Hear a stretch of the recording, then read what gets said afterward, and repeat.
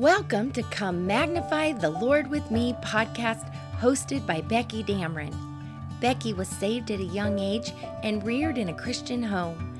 At an early age, she sought for a special relationship with Jesus Christ. As her love for Jesus grew, so did her love for His Word. Becky has enjoyed leading ladies' Bible studies, speaking at ladies' conferences, and sharing the gospel with anyone willing to listen. We hope you have your Bible and are ready to dive into studying God's amazing book.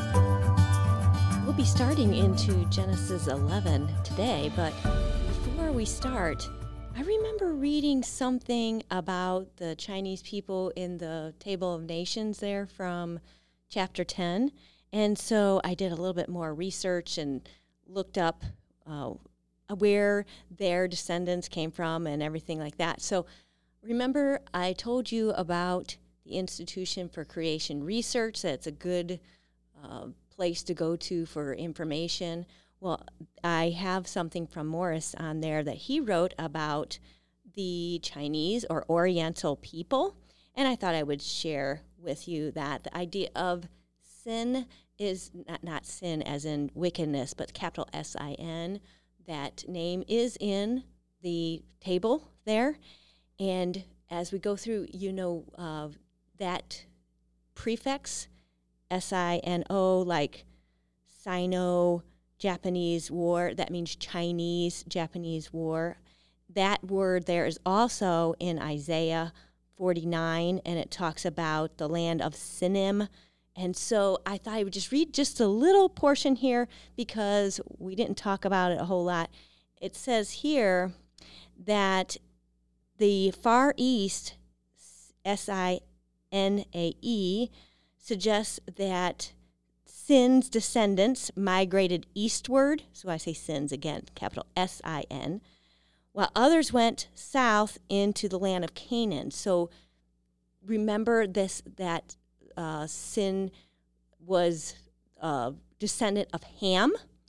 So Ham had all those sons, and one of them, it was like the Sinites or something like that. That group, they believe, went to the east. And it's significant that Chinese people have always been identified by the prefix Sino.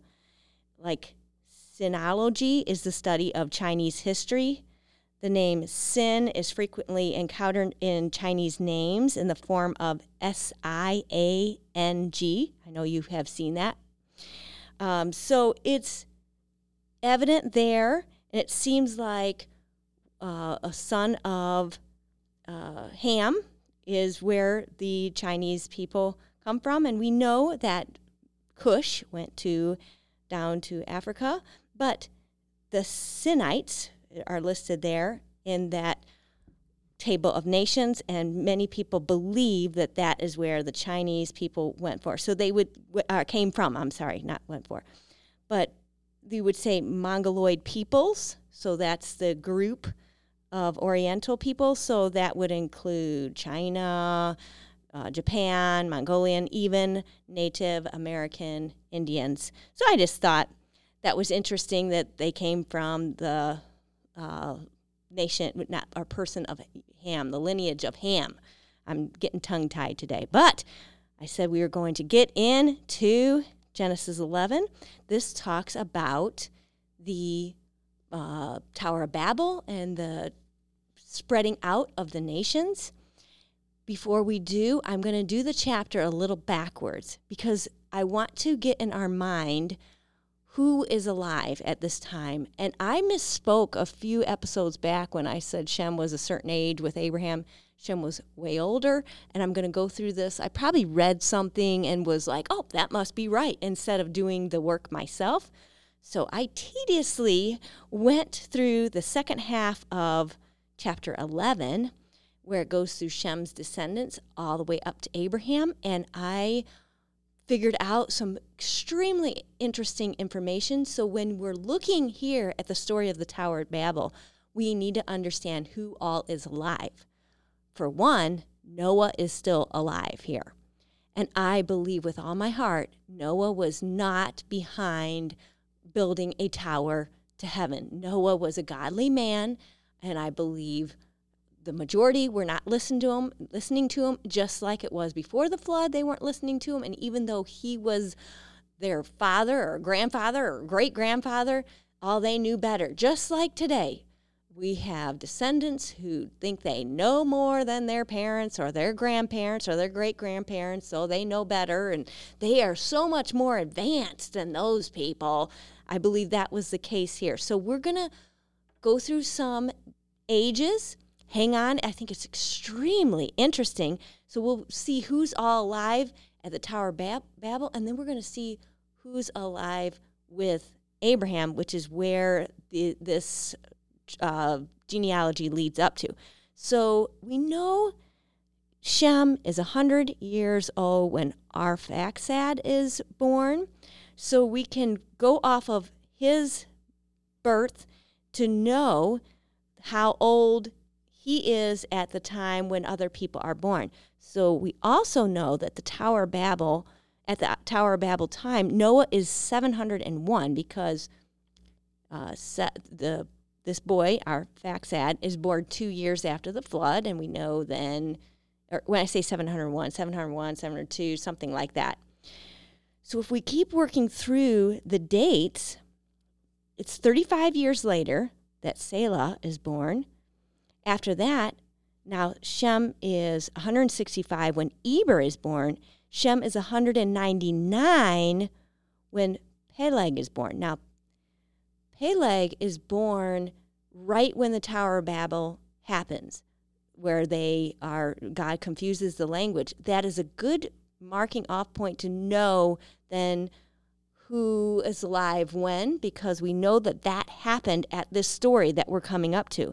So if Shem is 199, then we know that Noah is 793, around that age, at that time.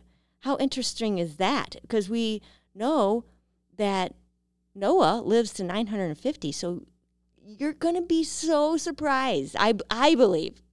I'm sure I heard this before, but I'm so surprised at that. But let's just go along with these ages here real quick, because I want you to realize something, who was really alive with Abraham. So then it goes through later on in the passage, different guys being born. Reu is born when Shem is 229. Serong is born when Shem is 261. Nahor, we recognize that name. That is Abraham's grandfather. Shem is 291. Terah is born when Shem is 320. Abraham's born when Shem is 390. Now we know Shem lives to 600 years old. And guess what? Guess who's still living when Abraham's born? I misspoke saying that Shem was still living. Wait till you hear. Noah's still alive when Abraham's born. Now maybe you all knew this and it's like old hat. I'm sure I heard this, but I had fun going through this and looking at it. Noah lived 58 years of Abraham's life before Noah passed away at 950. So Abraham is 58 when Noah passes away. I believe Abraham heard straight from Noah certain things, and Abraham obviously was a follower of God, and he believed God, and by faith he listened to what his great whatever grandfather told him. And I think that is so neat. Now, here's what's crazy. Shem is 390 when Abraham's born. Shem is 490 when Isaac is born. So Abraham's 100 now. Shem is 565 when Abraham dies. Shem outlives, after Abraham dies, Shem's still living. And he lives for 35 more years. And Shem's a godly man. And so my point is, sometimes we read the Bible and we think, everybody's being bad. Like, the story when one of the prophets says, I'm the only one that's doing what's right. No, it's not that case. I believe Noah stood strong until he died. He's alive while Abraham's alive. I believe Shem did also, but I believe a whole lot of the descendants did not. And you're going to see what they get up to here and come up with this crazy thing in Genesis 11. So it says, and the whole earth was of one language and one speech. So they have the same language. Many people believe it's the Hebrew language because that's what then God chose for the nation of Israel. It's a good guess, but the Bible doesn't tell us. And then it says, and it came to pass as they journeyed from the east that they found a plain in the land of Shinar, and they dwelt there. So everybody that came off the ark, all their descendants, are staying together. We have a problem here. They weren't supposed to stay together, were they? What did God tell them whenever they got off the boat? In chapter 9, it says, be fruitful and multiply and replenish the earth. Replenish, fill up the earth. They weren't supposed to be staying together. I believe out of fear they stayed together because, hey, if I was, coming off that ark and it's only us and me and 7 more, okay, I want to stay together for a little bit, but then that's disobeying God. And a lot of times fear gets us to do stuff that we shouldn't do.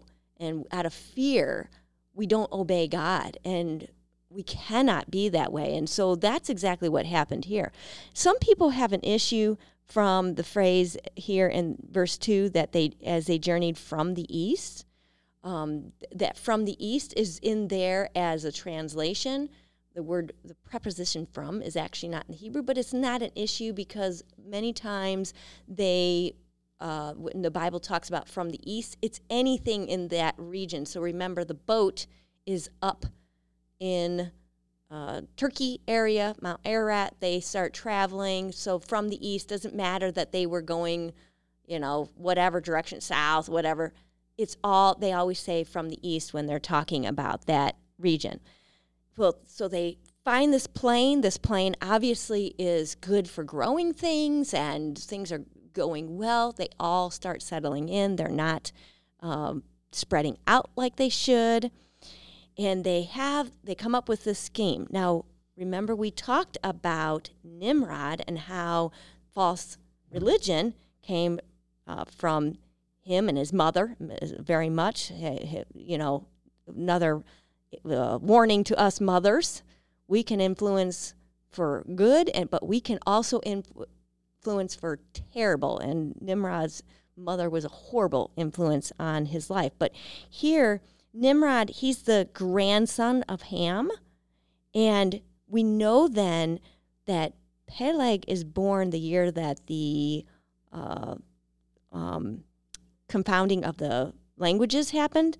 So Peleg is the great-grandson of Shem. So Nimrod is definitely here at this time when they come up with this silly scheme to build this tower. So they say, and they said one to another, go to, let us make brick and burn them thoroughly. And they had brick for stone and slime had they for mortar. So we see that phrase, go to, and then again in verse 4, go to. That idea is, come on, let's do this. They all come together with this silly scheme, and they convince themselves this is the best idea ever.